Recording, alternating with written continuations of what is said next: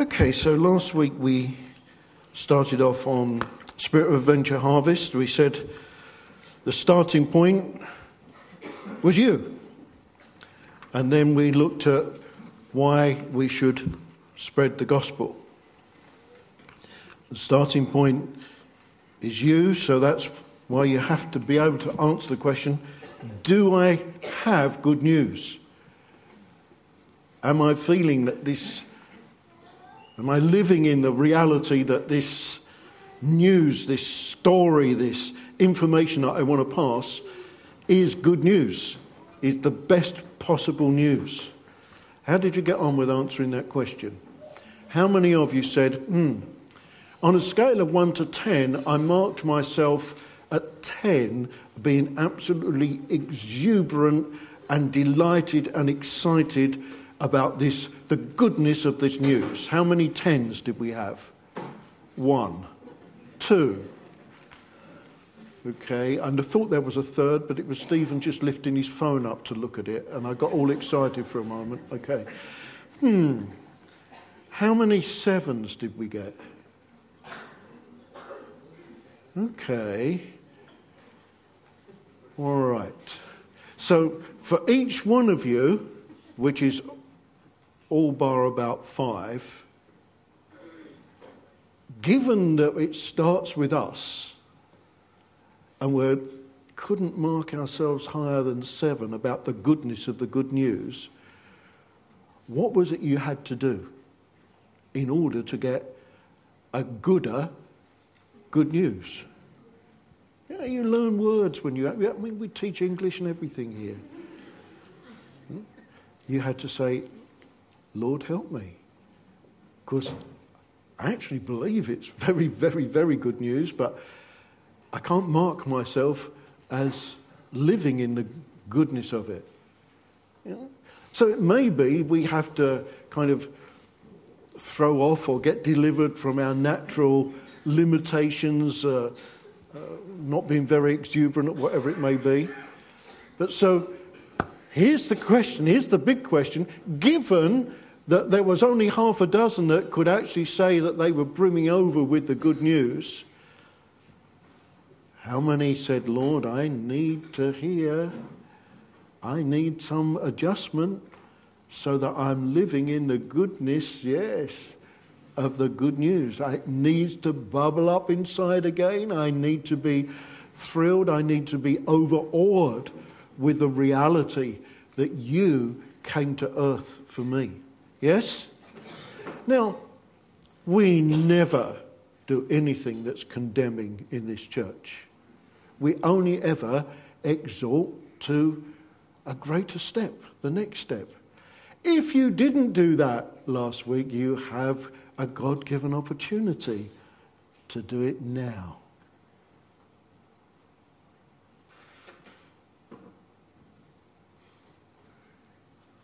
And there was silence. To do it now. Not about going to the dentist. It's about asking God to give us something of the reality so that we live in the good or the reality of what we actually believe to be true. Do you think that might be a good thing to ask? Yes. Okay, let's ask him now. Lord, we're not here just to gain some information. We're not here just for an exhortation. We're here meeting with you. And we recognize, Lord, that you are a God that does, not just says, that you're a God who fulfills your word. And Lord, you've said if we ask you for something, you aren't going to turn your back on us. And so, in order that we are properly prepared, will you grant to us a new measure of the appreciation of the wonder of this great salvation? So that almost beyond our ability to get out words, we will be bubbling with the fact of who you are and what you've done. So that we are those who are overflowing with the goodness of the good news. Will you grant that, Lord, please? Amen. Let's say amen again. Yeah. Because that means so be it, Lord. Okay, so that was the one point. Then the other thing was, why do we do it? Because we're commissioned. Remember? Commissioned. We have a commissioning from God. It's a very special ordaining from him. We're empowered to be the bringer of good news. I mean, God is God.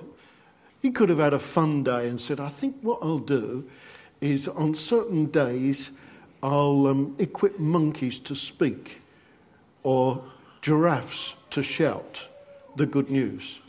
Could have done that. I mean, he's God. He can do whatever he wants. You know, look at some of the things he did do.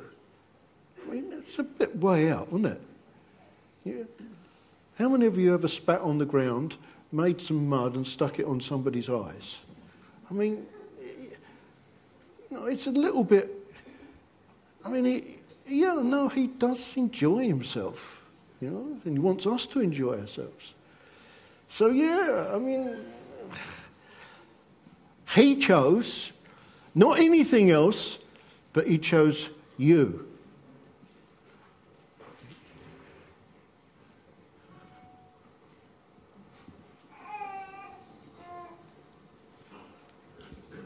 You. Commissioned to bring good news. Watch. See how I'm doing it? Right, now you do it.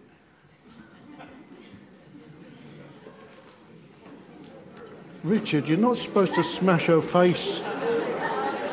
No, I was very gentle.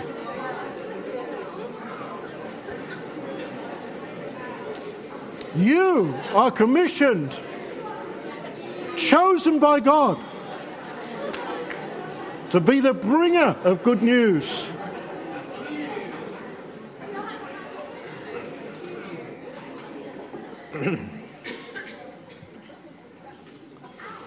We finished up last week by saying, you misbehaved. I had to deal with you last week, didn't I? That's why you're sitting in the front this week. Don't keep my eye on you. It's all right, Jane, don't worry, I've got it all under control. All right, last week we finished up by looking at that scripture that says, I will make you fishers of men. I will use you. He said it to the disciples, they would understand what that meant. Now, look, it doesn't mean we all go fishing. It does mean that as well as drawing us into himself, into that revelation, into that switching on something that up until that point just was not switched on. Coming alive. The Bible talks about being born again. He goes on to say, I will make you fishers of men. Now, all right, fishermen have bait. It's a different bait. Actually, it's a different strategy. It requires a different attitude. The fishermen love the fish because they can sell them and make a living. That's not for us. It's not about how much we can make out of it, because they actually belong to him. So different attitude. But isn't it interesting that he spoke to fishermen about something they could understand too, so they could interpret that and understand something what he was talking about. And he uses some important strategy. See, here's the strategy. He talked to them about food. In other words, he engaged in something they cared about.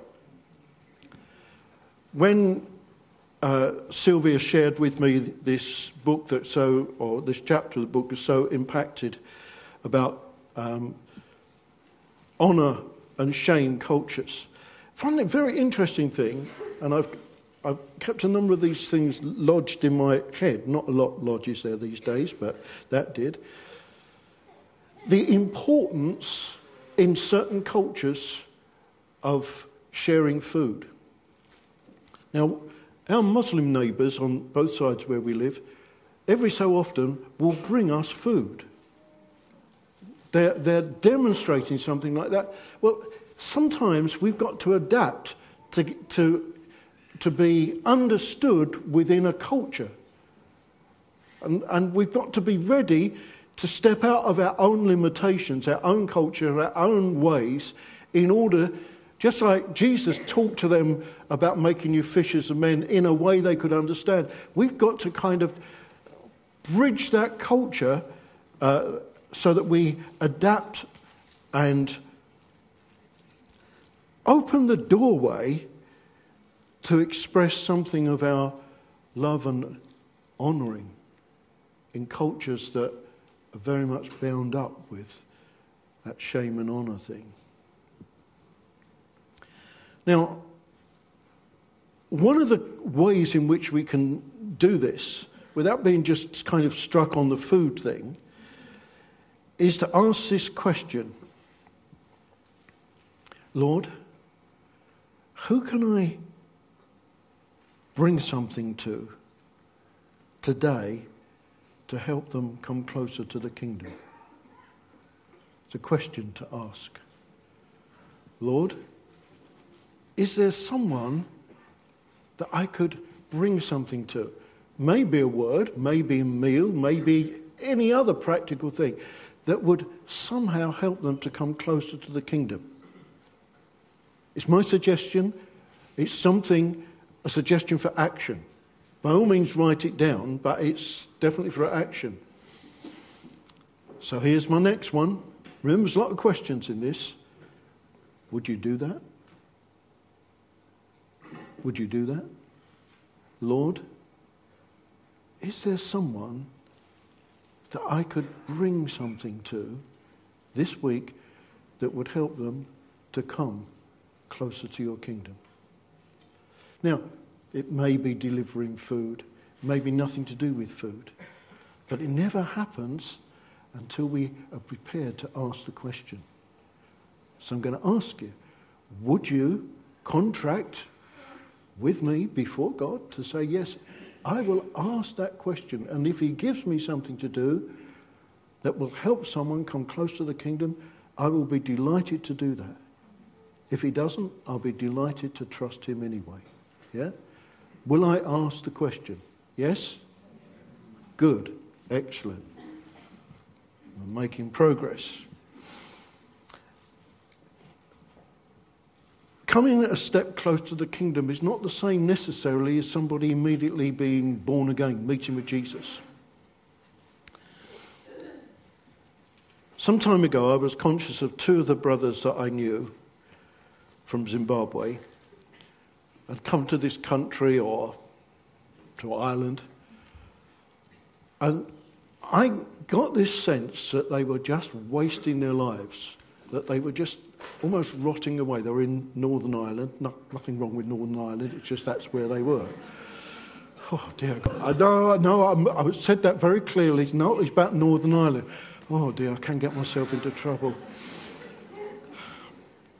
But more than that, it became a sense, I need to do something. So I jumped on a plane and went there. It's Innocent and Moses. Well, the time went on, and I just want to mention one thing about Innocent. He eventually came here, and he's done very well. He's now assistant governor of a prison. But before he was here, he back into Zimbabwe, and I then became conscious of Edmore. It was after he'd had the accident, gone back to his village, and just knew that he was not in a good place and wasn't doing well, but I couldn't get there. So I contacted Innocent and said, I'll pay the money, pay the fare, whatever. Will you go to the back end of nowhere? Because I believe it's the time to rescue Edmore. And he did. And of course, he rescued him, and Edmore came back to be established in God. See, the trip to Northern Ireland didn't really look that there was any particular significance other than I simply did that thing that God gave me to do. It was a bit bizarre, it was a bit strange, But it led, and this is the point I want us to get hold of, that if we do what God gives us to do, we don't know where it's going to lead. It may lead to that person coming to know the Lord right there. But it could be 2 or 3 or more steps down the line. We're only responsible for the thing that he gives us to do. But to ask him and be willing to respond and act on the thing he says. So let's have a little look about how to actually reach out to people for Jesus' sake. How to go about it. Often, again, Jesus asks a question. If you look, you see the number of times in which he asks a question along the lines of, what can I do for you? How can I help you? No. Do you want to be healed?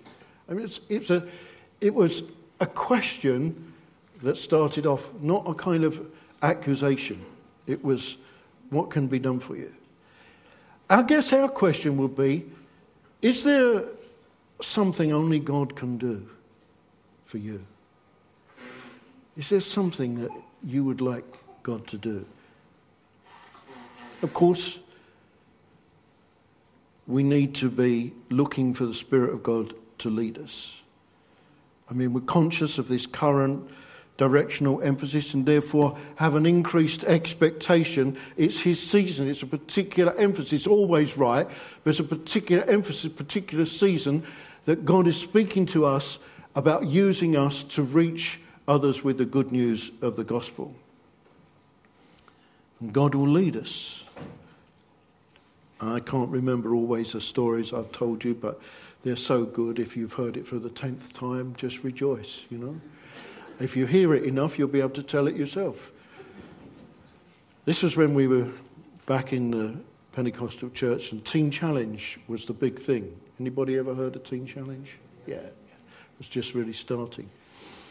Part of what they were doing was they had people that would go out from America to minister, and there was this trio that came to our church, and it was a brother and 2 sisters. Of course, with my focus being very clearly on the gospel, I related to the brother. The sisters were nice, but it was the brother. And he said to me, what's the worst place to go? Remember, he's just out of Teen Challenge in New York. And so I took him to Soho, where I'd spent in my former times a certain amount of time. And I was thinking that as we got out the car, anybody that we saw, we would begin to say something about Jesus. And we just walked around. This is strange. And we walked past drug people, prostitutes, and just walked past it until we came to a certain point, a certain person. And he said, this is the one. Do you know what? I learned something then. And interestingly, this is years ago. And I've recently had contact with him. Once he moved on, he started a church in Texas. And so we've had contact recently from all those years ago. This is what I learned. See, if it's not a duty. See, in the past to me, it was a duty. You just had to tell everybody, everybody you could speak to. No, it's about being led of the Spirit. And I learnt it there, and interestingly, it's really stuck with me over the time, being led of the Spirit. And this is not a difficult thing, because this is what God wants. And God will lead us. As we attune and open to him, he will lead us. And I learned that. It was a very, very key and interesting time that he'd picked up from his experience in the States. But let's have a little look at Jesus approaching someone. Let's turn to John chapter 4. I think I might read this so that we're just familiar with the story. This is where he talked to the Samaritan woman at the well. This is John chapter 4, and I'm just going to pick it up, verse 7. When he's at the well, all right, he sat down. Bible says just the verse before. He was tired from the journey, so he sat down by the well. When a Samaritan woman came to draw water, Jesus said to her, "Will you give me a drink?" His disciples had gone into town to buy food. The Samaritan woman said to him, "Well, hey, you're a Jew. I'm a Samaritan. I'm a Samaritan woman. How can you ask me for a drink?" The reason being, actually put it here in the Bible, Jews do not associate with Samaritans. Now, as the background to that, I don't have time to go into it, but there was quite a kind of cultural background in that. Jesus answered her, "If you knew the gift of God and who it is that asks you for a drink, you would have asked him and he would have given you living water." "Sir," the woman said, "you have nothing to draw with and the well is deep. Where can you get this living water? Are you greater than our father Jacob, who gave us the well and drank from it himself, as did also his sons and his flocks and his herds?" Jesus answered, "Everyone who drinks this water will be thirsty again. But whoever drinks the water I give will never thirst." See, he's opening up that there's something beyond the natural. There's something that is more satisfying than the natural could ever be. More satisfying than anything in the natural could ever be. Indeed, the water I give him will become in him a spring of water welling up to eternal life. The woman said to him, "Sir, give me this water so that I won't get thirsty and have to keep coming here to draw water." Well, that would be a good one. It's like getting it on tap instead of trudging to the well. See, her mind was yet in the natural. Yeah. He told her, "Go, call your husband and come back." "I have no husband," she replied. Jesus said to her, "You're right when you say you have no husband. The fact is, you've had 5 husbands, and the man you now have is not your husband. What you have just said is quite true." "Sir," the woman said, "I can see that you are a prophet. Our fathers worshipped on this mountain, but you Jews claim that the place where we must worship is in Jerusalem." There's an interesting dialogue going on here. Jesus declared, "Believe me, woman, a time is coming when you will worship the Father neither on this mountain nor in Jerusalem. You Samaritans worship what you do not know. We worship what we do know, for salvation is from the Jews. Yet a time is coming and has now come when true worshippers will worship the Father in spirit and truth, for they are the kind of worshippers the Father seeks. God is a spirit, and his worshippers must worship in spirit and in truth." The woman said, "I know that Messiah, called Christ, is coming. When he comes, he will explain everything to us." Then Jesus declared, "I who speak to you am he." Amazing, amazing discourse right there. But let's pick up a few things from that, which will apply to what we're going to do this week. As a kind of loving, caring approach. Always we read about Jesus first being moved with compassion, a loving, caring approach. He overcomes that social divide because Jews considered Samaritans basically had intermarried with other nations whilst in exile. So it was a big sort of doctrinal and cultural issue. He's aware this woman's divorced 5 times and the current man's not her husband. So he's aware, because God has shown him, that he's dealing with somebody that I've not got the best morals. But he asks questions, and notice he listens to the answers. He's learning what matters to her. He's engaged to the point that he's learning. He's engaging in her or their topic. That's why we've been looking at and continuing to look at these hot topics. He was showing an interest and removed the barriers. It's interesting how things lodge in mind. I was talking through with Jamie this week about these things, and he remembered something that had happened to Nathan. And I asked Nathan if he would just come and tell us about that. Isn't it interesting how important these things are? When we tell what God has done, we tell what's happened, it can somehow stick in the memory and feed us in time which is to come. So I was doing a lot of evangelism in Romford, and we were wanting to start a church there, essentially, as our revelation was then. And so I'd go and meet people and share the gospel and ask how they were doing and seek to find windows of opportunity into their life. All at the same time thinking it's very important that I present a good reflection of Jesus, which, is challenging. So all the problems that I had, all the difficulties, I kept them very close to myself while I was trying to find out what was going on for other people.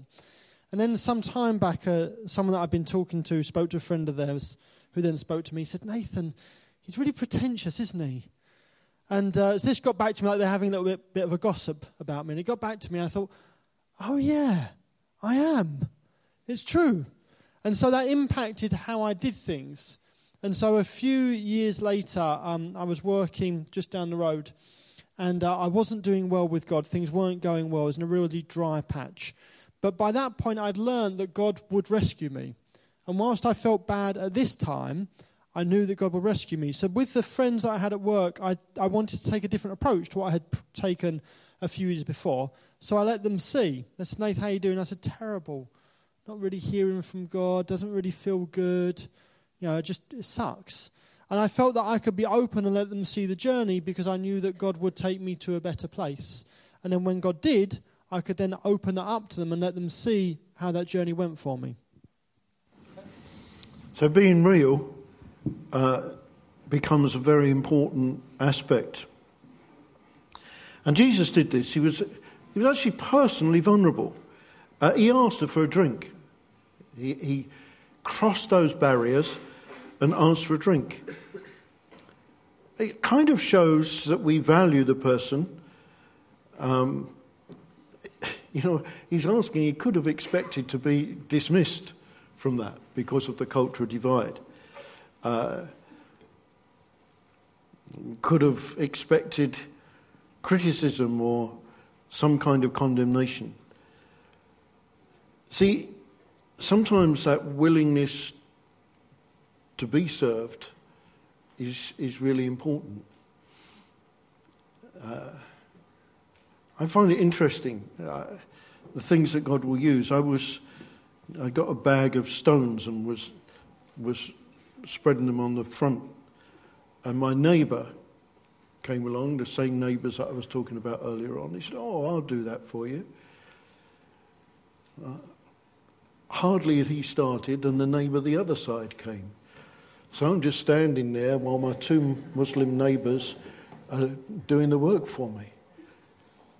And I thought, this is really important as part of the sense of expressing we receive and value, even though we know that there's something much better that God has got for them.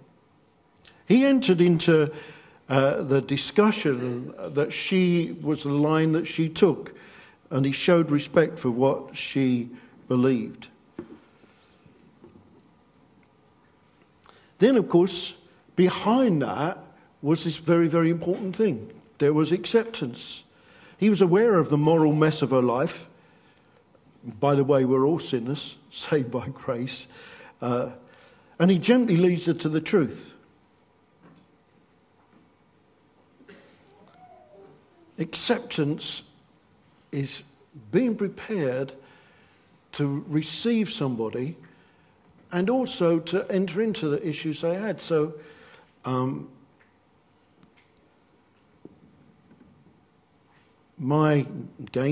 same neighbours I'm talking about, they had somebody drove down the road and smashed their car and then spun across and smashed the other one. And this was after they'd also been burgled and another car stolen. And I mean, it was just, this is all pretty recent. So they're talking to me. What can we do? What should we do? And I said, well, we've really got to complain and report these things as much as possible. Because from my days of Neighbourhood Watch, I realised that the more reports and more complaints lead to more action. So I remembered that there was this thing that Sue faithfully attends. What's it called? The what? Neighbourhood panel. Ward panel. Dear Lord, God's got a special reward for her in heaven, I am assured. But I said, okay, I'll take you along to this ward panel where there's the opportunity to meet with the counsellors. And I mean, dear me, it's like pulling teeth. It's just a slow process. But, you know, it's democracy at work. That was kind of something that I did. But you see, there was another time, a little while before, when we heard, there was a core team meeting in my front room. And we heard this crash outside. And, of course, I was really going to leap up first, but it just so happened that Nathan and Phil were closer to the door. And they ran up the road. The guy had driven off, but they managed to catch him and apprehend him, and for the sake of the neighbour next door. I think it was terrible because we were having a religious meeting. And that was disturbing our meeting. See, we're looking not for the problems that others face, but how we can identify, how we can show we accept the people, how we would stand with them in these situations, because this is part of building the platform. But then, of course, he goes on, having gently leading her to truth, and he asks that poignant question, or makes that statement, go get your husband. See, here, he's operating in the same gifts that God gives us. It's revelation, word of knowledge. He knew, not because of a conversation, but because God had revealed that she'd already had the 5 husbands, and this one wasn't a husband, so on and so forth. He wasn't judging her, but he was showing that supernatural revelation. See, God is a supernatural God. We're being asked on his behalf to introduce people into a supernatural experience. So it's not a great surprise that there are some supernatural elements that can take place in this. It's not a matter of having a great argument that you can somehow convince somebody by the sort of rationality of their mind. People do not come to know God like that. That's why it's important that we realise that sometimes I think we get stuck and think that maybe words of knowledge or revelation or whatever area we call it in is just for within a meeting. No, this is for within life. This is what God gives us in order to equip us for his great and wonderful purpose. So he asks this question, and that takes it another stage. Interesting, at the same time, he doesn't get drawn into some argument. Is he greater than Jacob, who gave them the well in the first place? Do you notice how Jesus never felt compelled to answer everything that was put to him. We have to be careful of that, because a little bit of our kind of ego can creep in and we feel that we've got to have an answer for everything. Well, he didn't even try to give an answer. He continued in the direction that he was going. He took up an issue about where to worship, but he steers it according to his agenda, to truth. So we're not debating, we're not arguing. I don't think anybody ever came to Christ because somebody won an argument. Neither do we need to be diverted onto that which is insignificant. But he's already and still showing he values her. And he actually then commissions her. He says, go and tell your husband. Gives her a role, a job to do.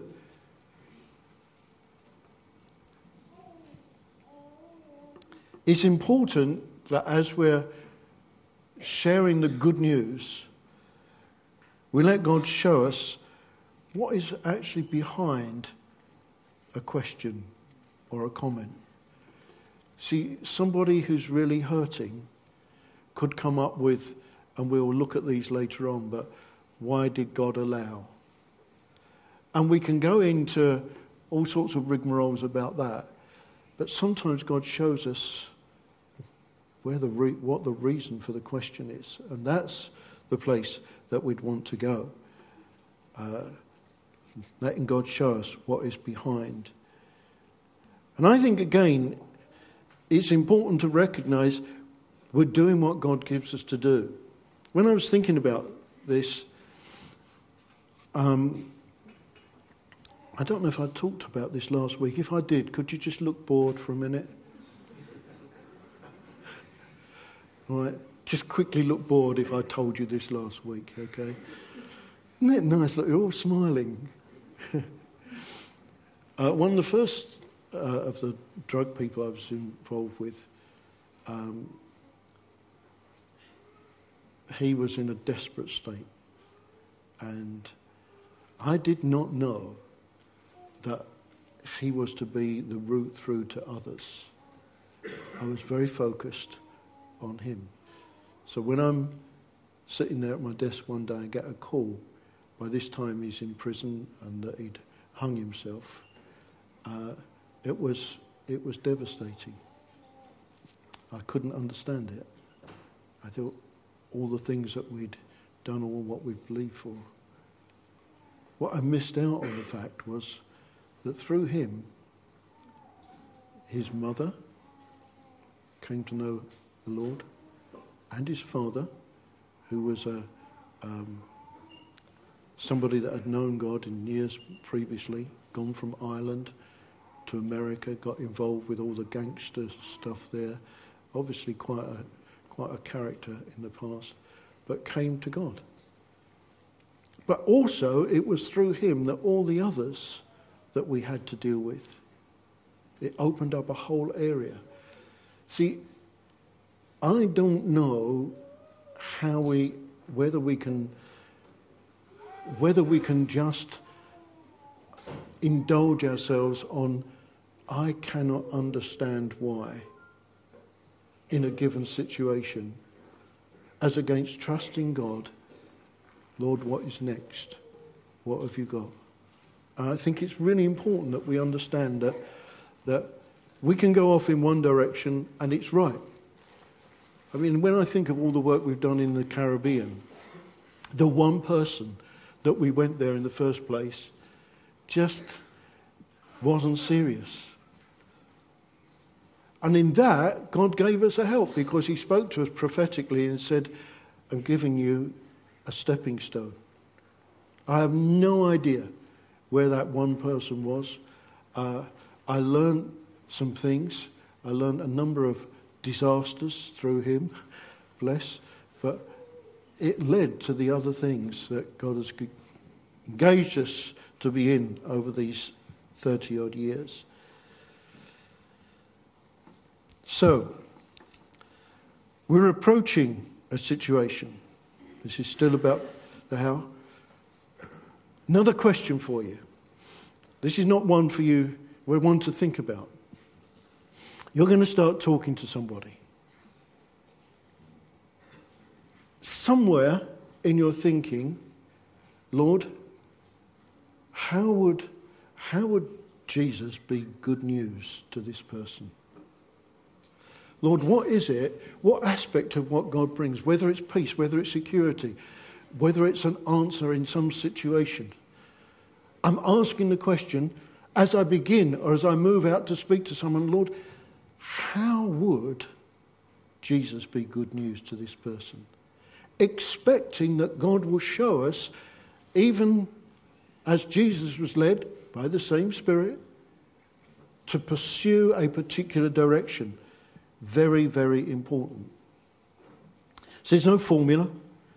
Genuine interest is vital. We're not trying to say something to somebody just in order to try and hook them. That lacks integrity. There has to be genuine love and relationship, a heart that is stirred with compassion. And it looks to me as though he even missed his food. They'd gone and bought food, and then he said, no, I've got bigger things to deal with at this time. See, I once heard about a couple that had a baby that just wouldn't sleep through the night. And that baby lived, didn't deserve to, but it lived, and grew up and then had a baby themselves that didn't sleep through the night. Here's my point, seriously. We've got to be prepared. We're talking about eternal salvation. Got to be prepared to be a little bit put out. Well, I didn't really like the way they spoke to me. Big deal. Well, they might not like me. But if they come to know Jesus, we can't get into that sort of what about me in this. Miss a meal, miss 10 meals, miss time. We're talking about something that's worth a lot more. Mark McGrath always says, make your main point easy to remember. Now, his point, those of you who read the book, is, can I tell you about a 2,000-year-old Jewish man that's still alive today? Well, that's not his whole story, but it's a kind of little catchphrase that sometimes sticks. And of course, sometimes Jesus did what we call object lessons. He'd bring a child out and stand a child there. He'd wash some feet. So it's not just about words, and that's what we're saying about demonstrating the love of God. Was it St. Francis of Assisi who said, by all means preach the gospel and if necessary use words? I might have got the wrong person there, but somebody said it. Let's be afraid to repeat. I try to model that time and time again to you. My basis for that is if God did it, I'm only walking in the example that he gave. By the way, that story, if you were looking bored, you didn't do well. Remember you had to look bored if I told it to you last week? I didn't pick... No, that's right. See, nobody looked bored. You look bored now, but nobody looked bored then, Jesus came, Luke 19 tells us, to seek and to save. It's an active, engaged approach. To seek and to save. It's not a one-size-fits-all. It's a tailored approach. One of the things I used to like to do, I know you weren't supposed to do it, but because I was often travelling on my own late at night in the car, I always thought there was a lot more hitchhiking went on then, that I would pick up hitchhikers. And, once you're in the car, you've got a captive audience. But I did, because there was lots of reasons why you shouldn't do it. people getting knifed and all that sort of thing. I had one guy brought out a knife once in the car. He said, "Look, see what I've got?" I said, "Oh yeah, that's nice."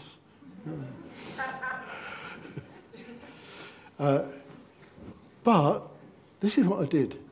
Lord, is this the person? Is this the one?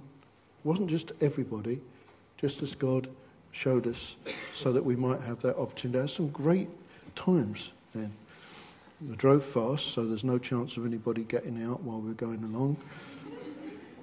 I think even more so, the person who used to amaze me was Richard Cole. In being with him in a number of situations, how he would be led of the Spirit of God in the way he approached things. I remember getting off the plane in Lungi once, and it was during the demobilisation, whatever it was called, DDR or something like that. And one of the programs that we were doing was working with these ex-rebels. And so he wanted me to go and meet them. And there's a group of about 10 of them, and I've never seen so much muscle in all my life, other than looking in the mirror, of course. But I was amazed. Inappropriate laughter. I was amazed at the way he spoke to them, as against the way he would speak to Tim Sebastian on Hard Talk, or the way when we were doing a concert in St Edwards, and then I think it was Nathan or one of you that had him come up and speak, and there's all these hundreds of kids in total silence. I thought, this guy knows how to respond to what God is saying. Not only in what he's got to say, but how he's going to say it. It's not a one-size-fits-all. It's being led of the Spirit of God in that situation. So, seizing the opportunity as you know God's given it to you.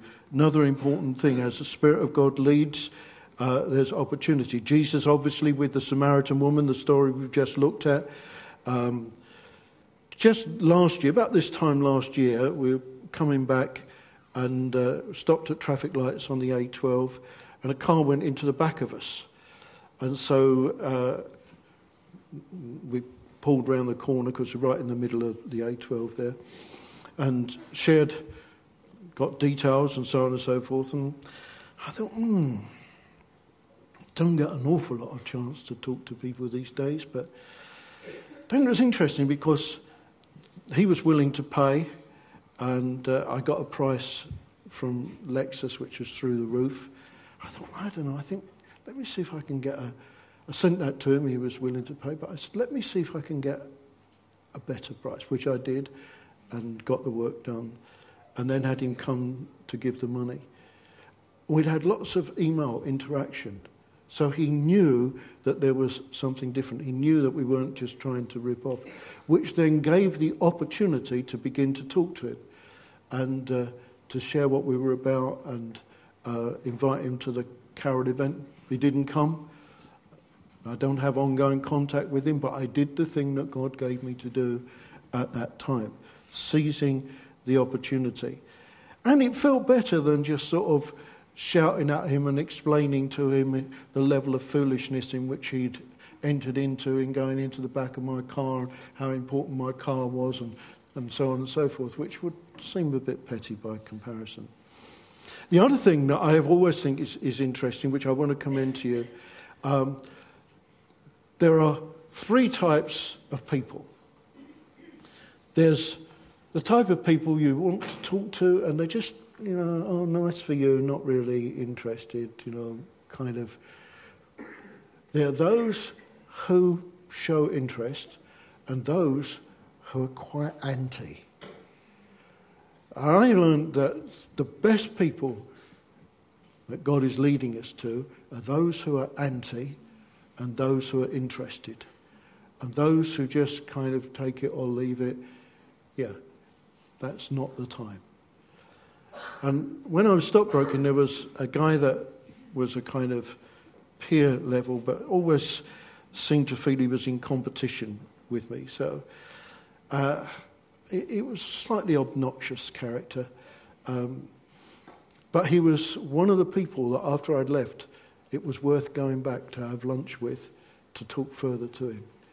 And he would do these things like right across the office. He would say, "So John, what does a Christian think about this then?" And I always felt if he was asking me across the office, it was only fair for me to answer across the office. So, to a degree, the gospel was preached across the office.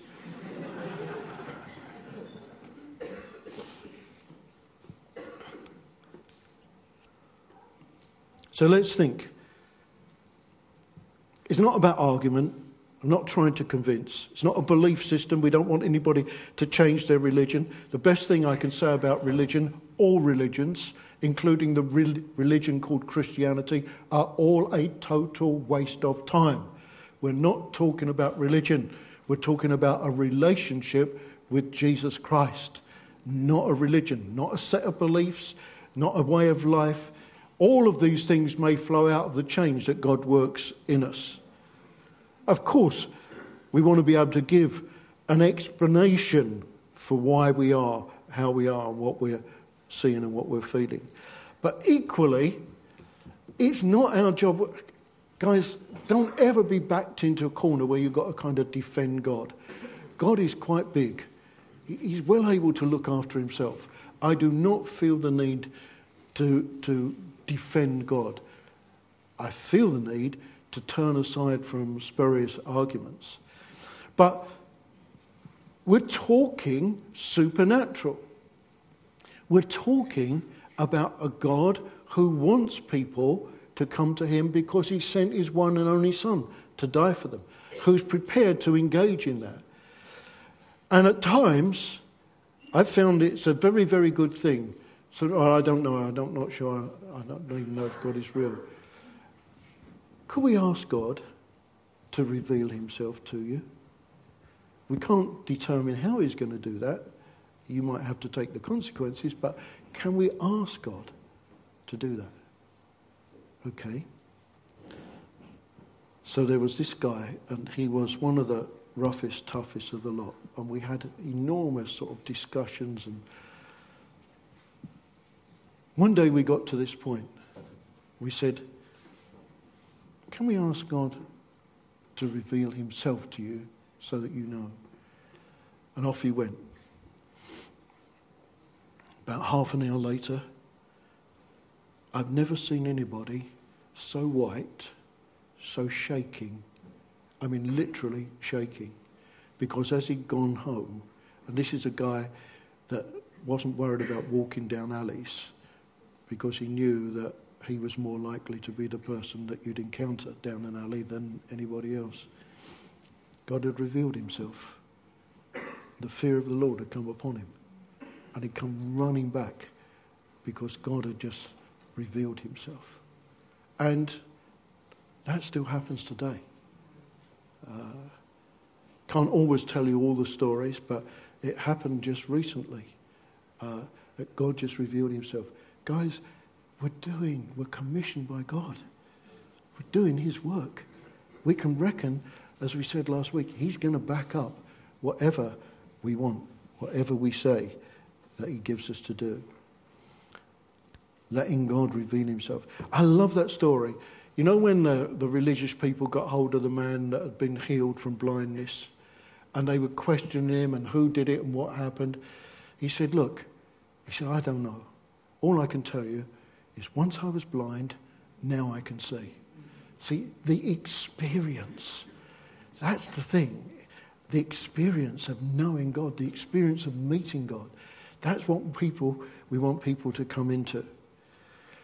Very interesting how relevant he was. You know, he's out all day preaching to the people and then decides we need to do something about food. That's where the feeding of the 5,000 came from.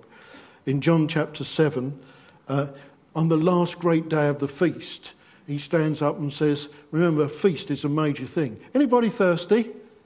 He's got an audience right there. He's relevant to the situation where they were at that time. Interesting to look at Zacchaeus.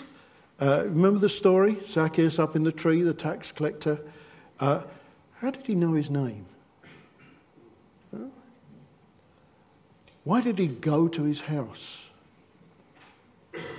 See, he was demonstrating acceptance instead of what Zacchaeus was used to, which was absolute rampant disapproval, because he was a twisting tax collector, working for the enemy.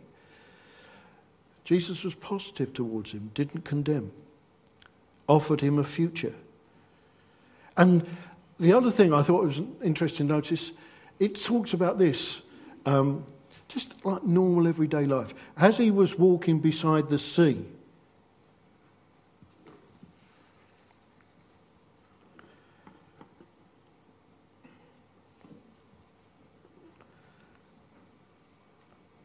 just going for a walk by the seaside. Obviously, led of the Spirit of God. But that's when he then spoke and called the disciples to follow him.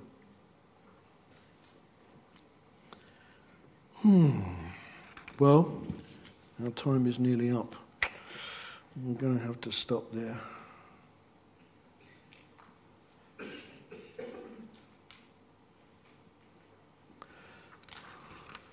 Can we put in an extra meeting, perhaps this afternoon? All come back this afternoon. Is that okay?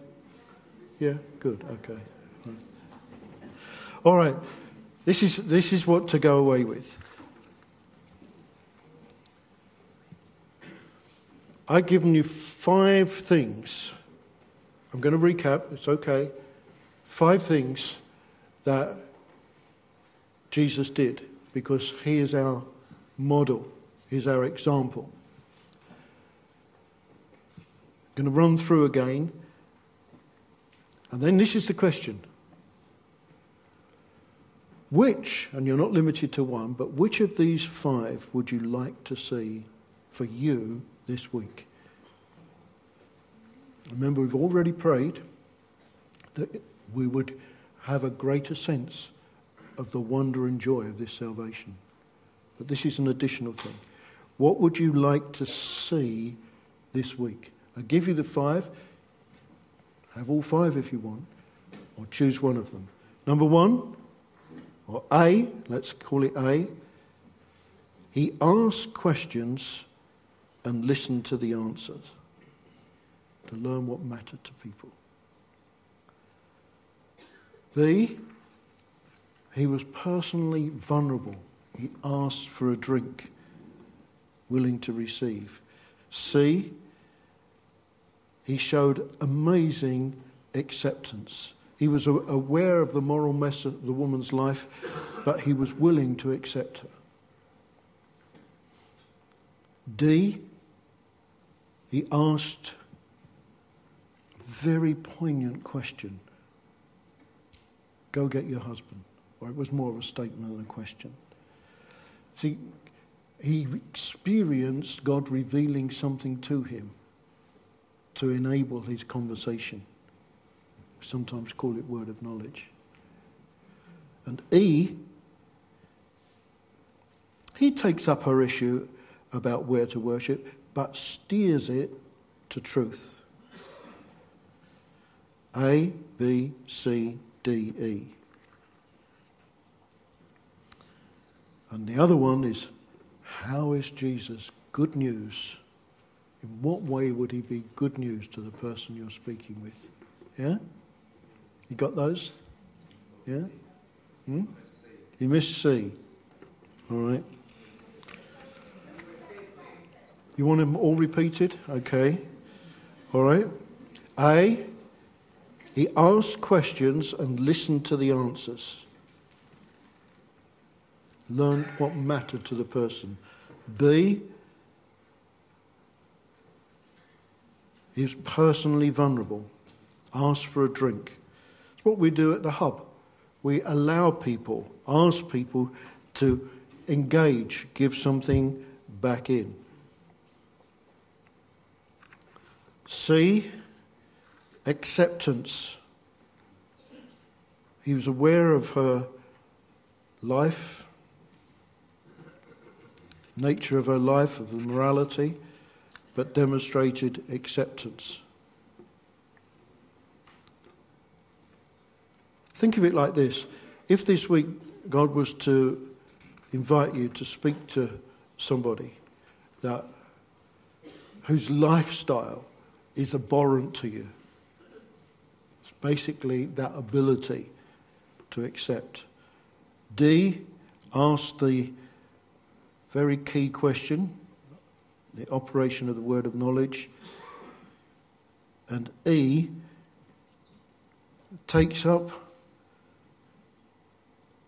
her conversation, we're talking about where to worship, but steers it to truth, a skill to steer something to truth.